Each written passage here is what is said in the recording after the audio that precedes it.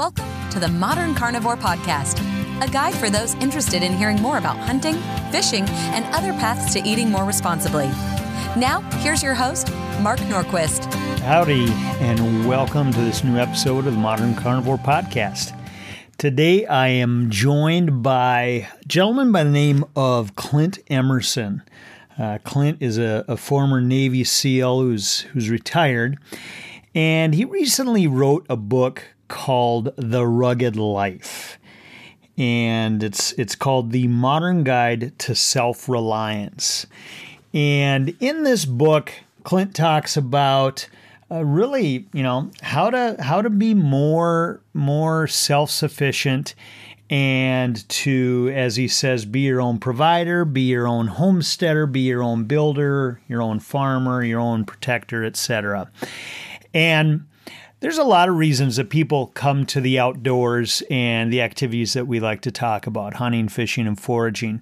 And one of them is definitely self-reliance. A lot of people, I think, are looking for opportunities to be more independent. We've created such a dependent society on technology and a lot of infrastructure that continues to get more and more brittle.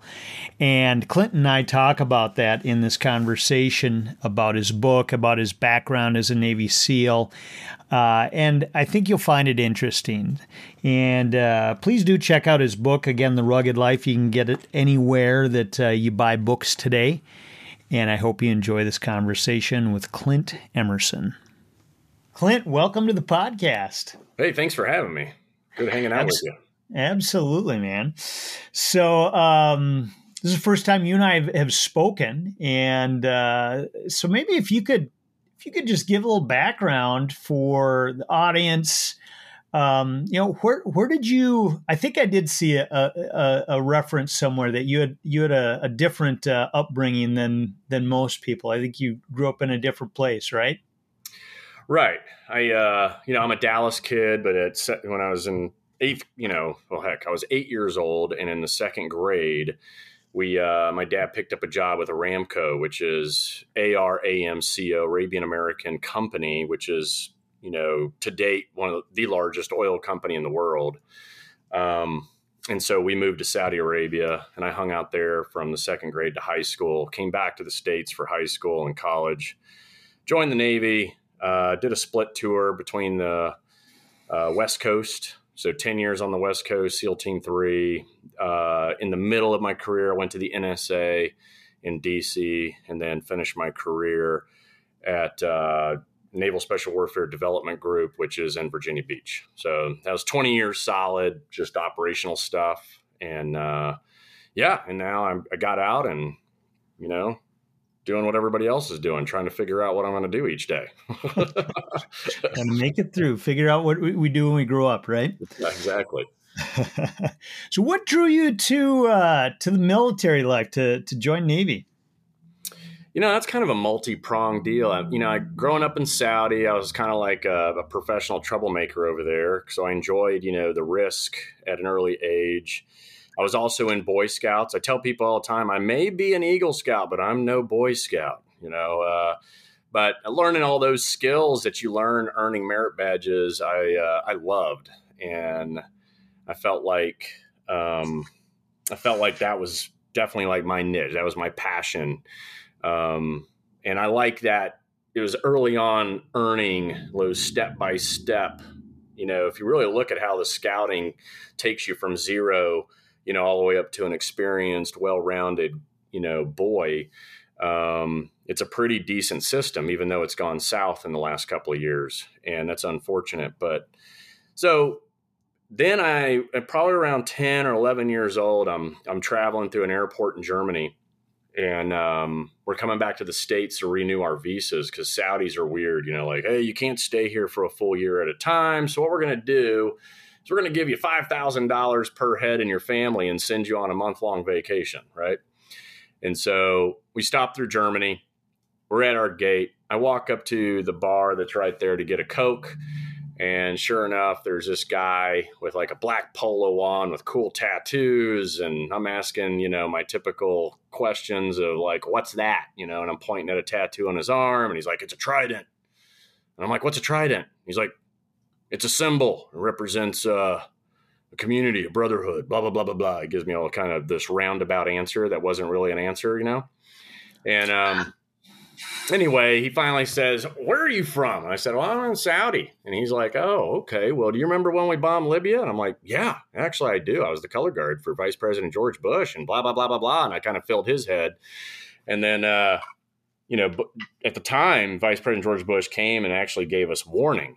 Like, hey, retaliation is definitely going to be on these American compounds inside Saudi. So we're going to have C-130s ready to get you Americans out of here just in case, and that was kind of the point to his visit at the time. And so this guy was like, yeah, so, the B-111s had to roll in super low and drop bombs to prevent collateral damage. And he said, me and my buddies went in the night before and we killed the guys, and then we blew up the anti-aircraft guns so that the B-111s wouldn't have any issues, right? And at that point, I was sold. I was like, oh, yeah, I want to be a SEAL when I grow up, And that's kind of a long answer, but yeah, if causing trouble, Boy Scouts, and meeting that guy in an airport. And the best part actually is now you fast forward, I show up to SEAL Team 3, which concentrated on the Middle East. I go to some of the old timers who'd been there since, Libya. And I'm like, hey, did we go in and kill these guys and take out any aircraft guns? And they're like, nope, didn't happen. And then I'm like, oh, that must have been those special guys out on the East Coast. So once I end up with the special guys on the East Coast, I go around and ask those guys, like, hey, did we ever go in and like take out any aircraft guns before the B-111s rolled in? Nope. So the odds are my whole passion was driven by some fraud sitting at a bar in Germany. That's about it. Well, it seems like it turned out pretty well regardless, huh? Yeah. It fueled the passion. That's great. Yeah. So, the reason that we got on the call today is to talk about your new book, The Rugged Life. And I would presume that that all of your background growing up in Saudi Arabia, being a Boy Scout, becoming a Navy SEAL, etc., all of that contributes to what you're calling the rugged life. But I guess maybe I'd ask you this: is what is the rugged life in your mind? And why would somebody be drawn to that? Yeah, I think the rugged life is a lot of things. It is the skills that your dad forgot to teach you. It's the skills that most dads don't even know to teach their kids these days. It's also a backup plan. It's contingencies, right? It's a book of options. I'm not saying that everyone needs to go buy a cabin in the middle of nowhere and think that living the romantic dream of chopping wood and sitting by your wood burning stove each day is somehow like easy. It's hard. It's rugged, right? And so those skills that every American male, female, and child just 100 years ago knew, most people don't know now. And in light of a pandemic, economic downturn, supply chain issues, I figured, why not put a book together that gives everybody options, backup plans, and teaches them the skills their dad didn't teach so that they don't have to rely exclusively on the grocery store down the road, Amazon, or, any of the other complacency-driven apps that we all use these days. But I'm also not saying give up technology, right? I think it's important to leverage the technology in order to be more self-reliant. And the more self-reliant that you are, then the less all that crazy shit can affect you. Like how you said that complacency-driven apps. I couldn't agree more. There is a lot these days, I think, in modern society, in the modern world, that tends to promote complacency and the easy life. versus the rugged life. So what do you think is the biggest challenge for someone in society today to say, okay, I'm tired of my cushy lifestyle. I want to be more rugged in my life. What do you think the biggest obstacles are for somebody who says that or is thinking about it? Probably the first step, right? It's taking the first step and picking one category of interests that you want to start doing yourself, and you don't want someone to continue doing it for you.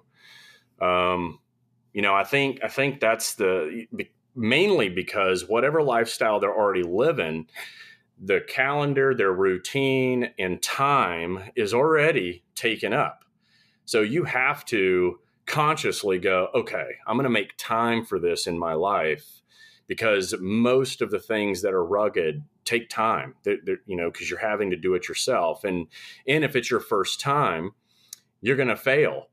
You're going to fail a couple of times. But in the failure, you're going to learn so much. You're going to get so much satisfaction and gratification, because in the end, each time you fail, obviously, is going to make you better. And then once you actually get it, then you're going to be like, man, I'm so glad I did this, And I think that's the key, is just taking the first step, making that decision to make time for it, and then doing it. By all means, I do not expect anyone to just, like I said, go out in the middle of nowhere and start living it. I think that's a little too overwhelming for any human that are kind of used to the conveniences of life. How would you differentiate the theme of what you're talking about with the rugged life from, prepping lifestyle, from survival, et cetera? Is there a difference, or would you say it's pretty similar? Oh, completely different. A prepper buys a bunch of shit and shoves it in a closet and waits for the zombies to show up. You know what I mean? Like, a survivalist usually focuses on the primitive way of doing things, which I agree. You should at least know, like, okay, how to start a fire if I don't have a Bic lighter, things like that. But the rugged life is you're putting together systems of longevity, right? So that's why each chapter is be your own hunter, be your own farmer, be your own butcher, be your own homemaker, be your own.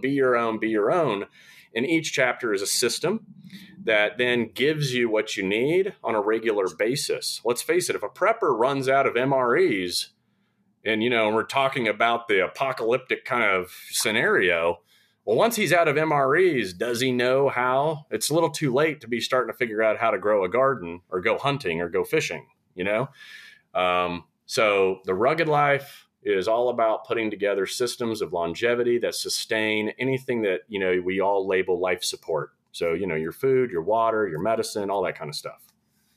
How much of this rugged lifestyle do you practice yourself? There's aspects of it that I practice because of my upbringing. My dad certainly was an engineering mindset. He's one of those guys that could take a 455 rocket, engine out of an Oldsmobile, take it apart, put it back together, and never look at a manual, right? And I was his gopher.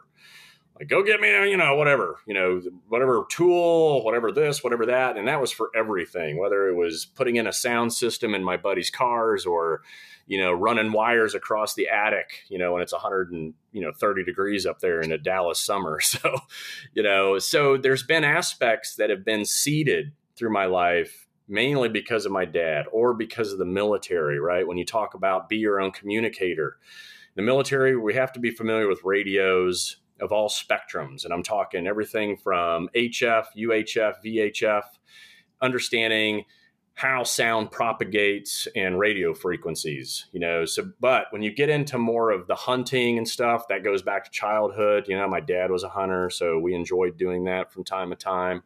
But when you get into the farming and you get into anything that has to do with raising protein, that's new.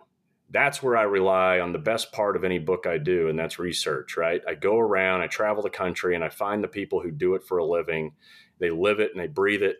and I get their tricks of the trade and pro tips, and obviously you combine it all together, and you've got the book. So yeah, I saw, like actually, was it maybe even in the butchering section, you talk about how to build a chicken coop and things like that, right? Yeah, and what was cool is I had no idea. I mean, if you build a mobile hoop coop, which is the easiest one, and I felt like the most beneficial that you can build, it allows your chickens to be free range, but also keeps them protected from predators. And then you can move it because it's on wheels, around different parts of your land. Chicken poop is the best fertilizer in the world. And you can move it every couple of weeks or every couple of months, depending on where you live or the season. And you're raising great chickens, which give you great eggs. If you're raising meat chickens, well, then you're going to have awesome meat because they're eating the things they need to eat, the insects in the grass and everything else that comes with it. But you're also, totally, adding all this nourishment to your soil. And it's like this one-stop shop that you just move around every couple of weeks. It's awesome. And I was like, whoa, that's totally cool. And I had no idea until I showed up to Melissa Norris's house. She's a big YouTuber, and man, she had every system going and can give you encyclopedias of information off the top of her head on how to do all of it. It was really a really cool experience. Like a mini regenerative agriculture type of practice. That's pretty cool. Yeah. That's cool. So, if you think about, again, modern society, what are the, and what you're advocating for, what do you think are the implications of a softer lifestyle that we're all living these days? Again, the complacency driven apps. And I agree with you. I think technology is a wonderful thing. But I think always have to put it in the context of how does this fit into my lifestyle, and where's the value and what are the risks associated with it? And I think complacency is a real risk. It is. And I like to kind of sometimes, go macro, and you just look at national security alone. Imagine if every American was 100% self-reliant, how that would just exponentially increase national security. You know what I mean? Like, absolutely. We're not if every American did that, I mean, you're not relying on importing, and you're fending for yourself. And if you go one step further and you go back in time, it's a community thing. Let's say you do live in suburbia America. Let's say I'm going to go ahead and be the chicken guy for my cul-de-sac. My neighbor's going to be the tomato, jalapeno, and avocado guy, right? And the family across the street's going to do all the fruits or whatever, so you can break it up and you don't have to do all of it. But I feel like people just took on more of a self-reliant mindset, then you're increasing the security of yourself, your neighborhoods, and wherever you live. And then on top of that, you're isolating and insulating yourself from all the outside chaos. Yeah, no, absolutely. I think, systems are getting so brittle these days, and it goes beyond just, you think about energy, communication, financial systems, et cetera. And I couldn't agree with you more that if they were more decentralized, it would be a safer place. Yeah. So in the hunting section, tell me a little bit about your hunting background. You said you hunted a bit with your dad as a kid. Do you hunt now? I did saw on your Instagram profile there a couple of days ago, you're shooting a longbow, it looked like. It was, man. That was a great course. And I had told myself, how it is. You start working and you don't make time to learn. So I consciously go, all right, go be a student. So on the modern side, I'm also, taking my sport bike to tracks and learning from pros on how to drag my knee around turns at the highest possible speeds ever. And then on the other side of that, I'm, trying to support other folks that are out there by attending their courses. And the last one was, Corey Hawk with that longbow. But hunting background was limited. It was off and on when I was a kid. There was quail, turkey, deer, and that was with my dad and kind of just following his footsteps. As an adult, I basically trailed some of my buddies that had the bear experience, and we went out on a multi-day. It was like the Washington State area, and it was my buddy had a route that took 2 or 3 days to get there, and then we got there and there was nothing. So it was 2 or 3 days back. Now, is that, I'm presuming out in Washington, is this more of a spot and stock rather than a standing hunt, right? Yeah. Right. Spot and stock. And he had it every year up to that point. I remember telling him like 2 years prior, like, next time you go, I want to go. And then, of course, when we go, nothing. I was like, this is stupid. Well, that's hunting. Yeah, that's right. You're not always going to get what you want. I saw you had fishing in that section too. So do you fish at all, or is that something that's you went to others to do some research on? I grew up with a little, once again, it was spread out. So I never got to be like this proficient in any one of the categories. I had enough of a familiarization to increase, my research capability. You know what I'm saying? Yeah. But also what I always find interesting is like, being in the Navy and especially in the SEAL teams, when it comes to knots, for example, right? I mean, you can do all those fancy, intricate ones, when you're trying to put your line to the hook. But then there's also some just real easy ones that you're probably just going to default to. And contrasting something as simple as that, I felt like needed to be done because I hadn't really seen it anywhere else, in the stuff that I'd looked at. So, and once again, that goes back to the illustrations where I feel like my job since I've been out of the Navy is let's take complex stuff and make it easy for people to digest. Yeah, no, absolutely. I think that's important. Knots, you can, like you said, you can get into dozens and dozens of fancy knots, and there's a very small set that you really need. Yeah, exactly. So you have quotes throughout your book from Henry David Thoreau. And so was that something that publisher liked to do, or is that something, do you have a passion for Thoreau's writing? Well, Thoreau and Emerson both were, kind of ahead of their time if you just look at the quotes standalone. And I found it fascinating that most of what they were saying, or at least the ones that myself and my editor pulled out, is actually come to fruition. There's one that's basically like, hey, if you forget to use your hands, then you kind of forget to do anything. And that's really what's happened these days. I mean, our hands are used to, touch screens now. They're not even really doing what they used to do. And so, yeah, some of that was sprinkled in between me and my editor both. But you had to have, if you're talking about self-reliance, then you have to have Emerson. He wrote the book on it. Literally. Right. No, absolutely. So what do you think? You talk about us not using our hands anymore, which I think is really interesting. Yeah, we're not even punching keys, right? We're just sliding it across glass. Yeah, less and less. So nothing tactile, and that really the implications of that I think will be fascinating, and I'm sure there's probably research being done on it right now. But what do you think are the benefits of let's say that physical activity and maybe even hardship? Let me ask you that, sort of stepping back for a moment. You going through BUD/S training, et cetera. Were you ever in combat situations abroad? Yeah, of course. I had that perfect timing in my career where I got to experience a little bit of everything for sure. Okay. Yeah. And I agree. Like, I think hardship, you certainly, it's a valuable set of lessons learned that I think everyone should experience in some form or fashion.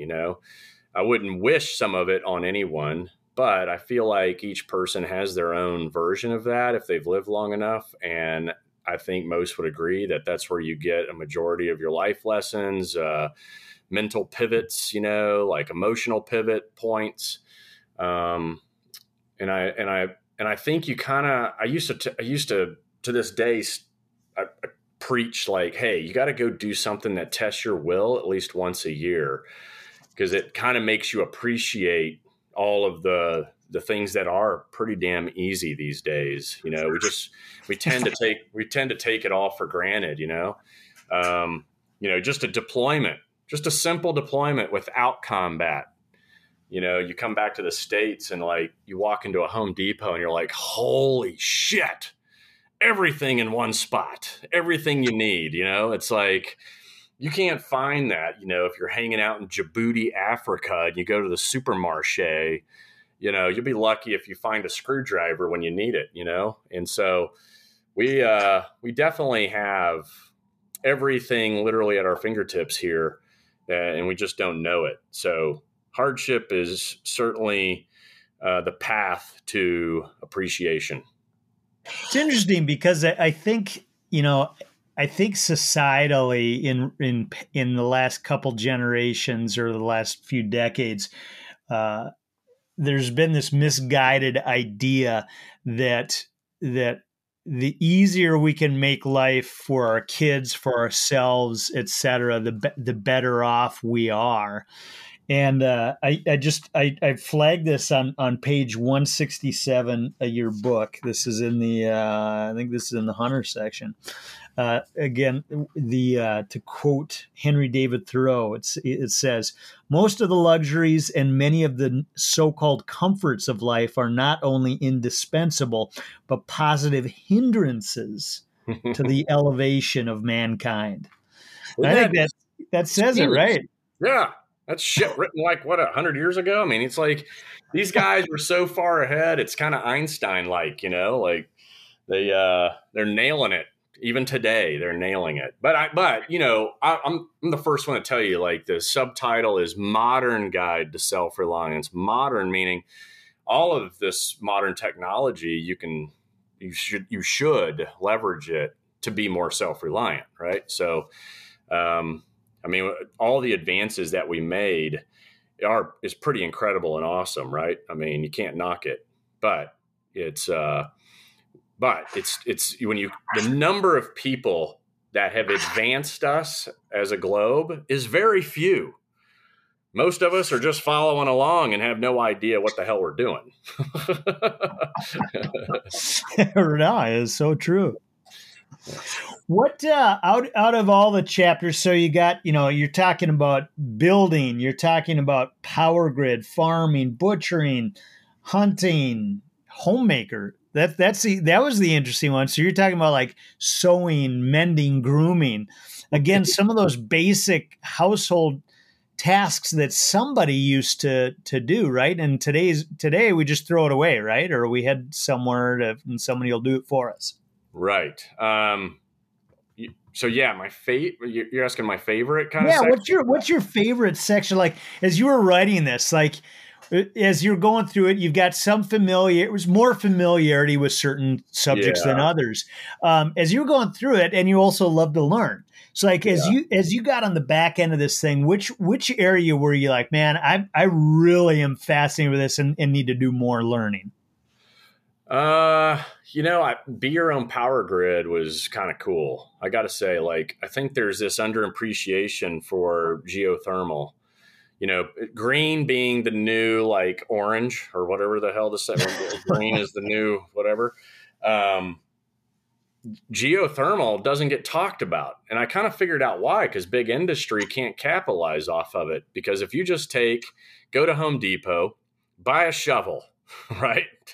And then buy, 200, probably 200 to 300 feet of PVC pipe with a bunch of elbow joints, T-joints, right?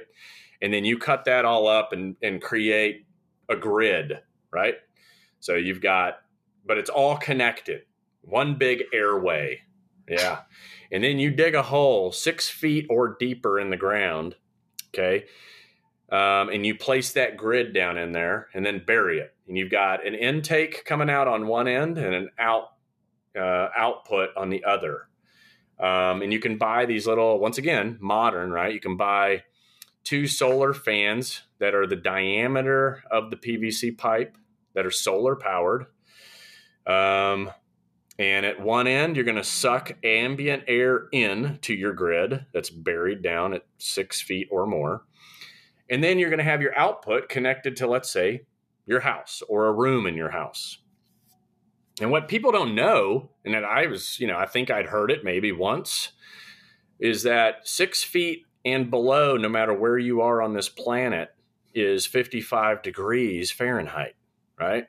Yeah. So you can be in Arizona in the middle of the summer and it'd be 120 degrees out and suck in 120 degree air through your intake, let it flow through that grid you created 6 feet deep, and then come out through your output into your home or into whatever. And now you're probably going to take it from 120 probably down to 65 or 70 degrees for the cost of PVC pipe and 2 solar fans. I mean, so when I started digging into that kind of stuff, I was like, man, that is pretty cool. And, if I would have, had the opportunity to get ahead on, I bought a house, but if I had built the house, I would have put in an entire geothermal system on, before you build the house. So, and put it as deep as possible. So it's nice and cold, Yeah. No, I remember years ago when I first learned about geothermal, I'm like, that concept of, like you just said, that 55 degree temp, I was like, it just sort of blew your mind. I was like, wow, I didn't realize in cool or heat yeah. It's like no one's, you don't really, you see kits. That's about as much of the capitalization. But when you talk about big industry, they're aiming at solar, they're aiming at windmills, right. And because those things you can build and, you can cost a fortine for that stuff. But geothermal, that won't generate enough money. So let's not push it. You got to have some acreage too. But did you by any chance get a chance when you were researching that to talk with somebody who had done it in their, let's say suburban or exurban yard? Yeah, one family basically kept their greenhouse climate controlled with one thing I learned, redundancy, right? So in their greenhouse, they had geothermal to try and keep it climate controlled all year round at roughly that 70 degree kind of point. But they also had solar batteries, which was another, I'm like, what a great idea. You take a barrel, you paint it black, you fill it with water.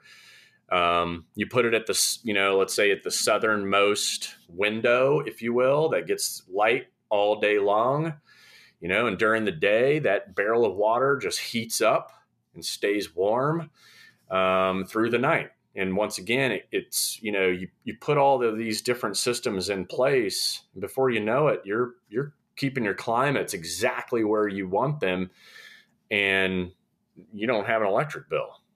So I thought, it's super cool. Yeah, no, absolutely. That is cool. And a lot of those, like you say, a lot of those more passive strategies, passive solar, things like that, it's just happening. We're just not capturing it, right? Yeah. You don't even need a barrel. You can just take a huge boulder, right? Rocks retain heat, and if you can manipulate it and move it into the right position, what the key thing is just, the southernmost part of your home, the southernmost part of your shed, whatever that is. So the sun is hitting it all day long, and then, you're capturing free energy, free heat, whatever. Yeah. So what's your next adventure you got planned? I'm already working on another 100 Deadly Skills. Whether you know or not, it's the first book series that I kind of started, and it's giving you skills that allow you to survive in crisis seconds, minutes, hours, and days.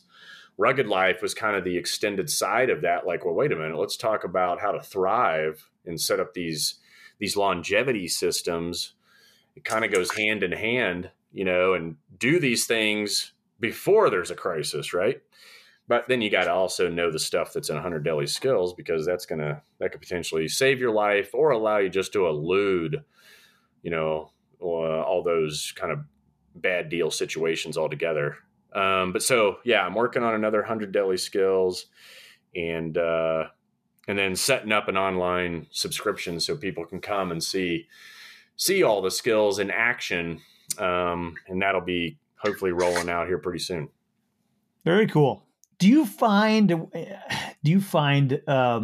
people having issues with deadly, death, kill, those concepts again when we look at society these days? I think we tend to shy away from that. Oh yeah. And what's what do you hear from people when you talk about that? Well, it probably wasn't the best branding idea. I'll admit that. But my thought process was like, these are skills that you need to know if you find yourself in a deadly situation, right?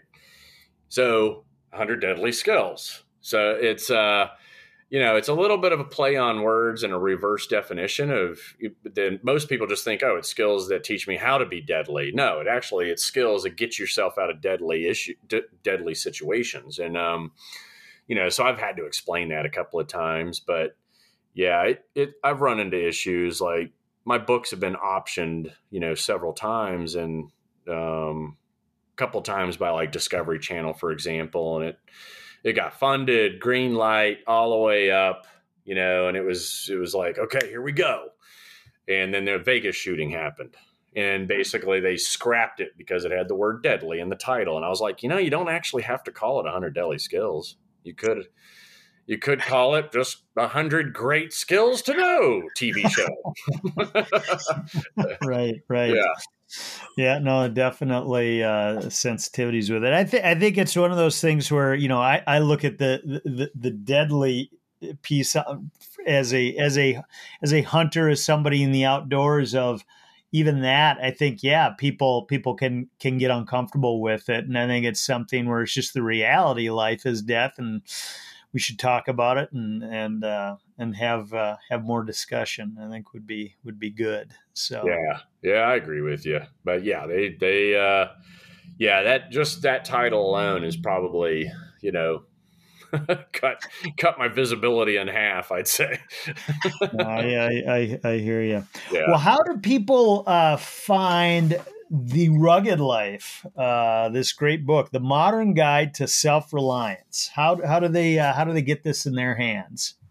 Yeah, easy. It's everywhere books are sold. It's even in most airport bookstores right now. But yeah, anywhere people buy their books, obviously Amazon. But if you get lost in all that, all my books are at ClintEmerson.com. ClintEmerson.com. Great. And what's your social media profile? 100 deadly skills for everything. Okay, gotcha. Okay. And Instagram being my primary, but yeah. Gotcha. Yeah. Well, I think it's a great book, on how to thrive, like you said, and a good introduction for a lot of important topics for people to get their hands working again, right? That's right. It's anything that's convenient is also complacent, right? Like we kind of hit, and anything that's hard to do is always going to be satisfying. So just pick the hard way sometimes. Yeah, no, absolutely. Well, Clint, thanks so much for coming on the podcast. Yeah, thank you for having me, man. It's good hanging out with you. Thanks for listening to the Modern Carnivore Podcast. You can continue the journey by going to modcarn.com.